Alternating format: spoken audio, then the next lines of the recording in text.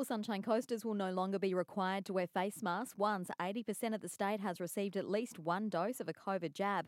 Queensland is sitting at 79.6% first doses, set to crack the needed milestone today, while 83.9% of residents within the Sunshine Coast local government area have had their first dose. With more rain expected today, we're being asked to use yesterday's serious crash on the Bruce Highway at the Caloundra turnoff as a reminder to slow down and drive to the conditions.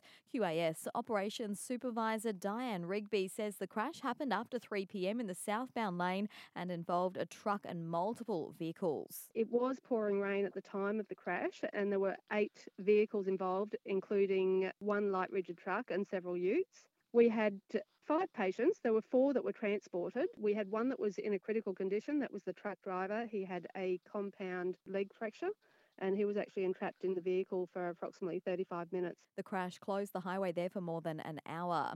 It was tough competition for Sunshine Coast cafes and restaurants at last night's Industry Awards, but we came away with a couple of trophies. Rick's Garage at Palmwoods winning Best Burger Bar, while Boardwalk Bistro on Hastings Street was crowned Best Informal Seafood Restaurant in the southeast and Best Breakfast Restaurant on the Sunshine Coast. The winners were judged by Restaurant and Catering Australia.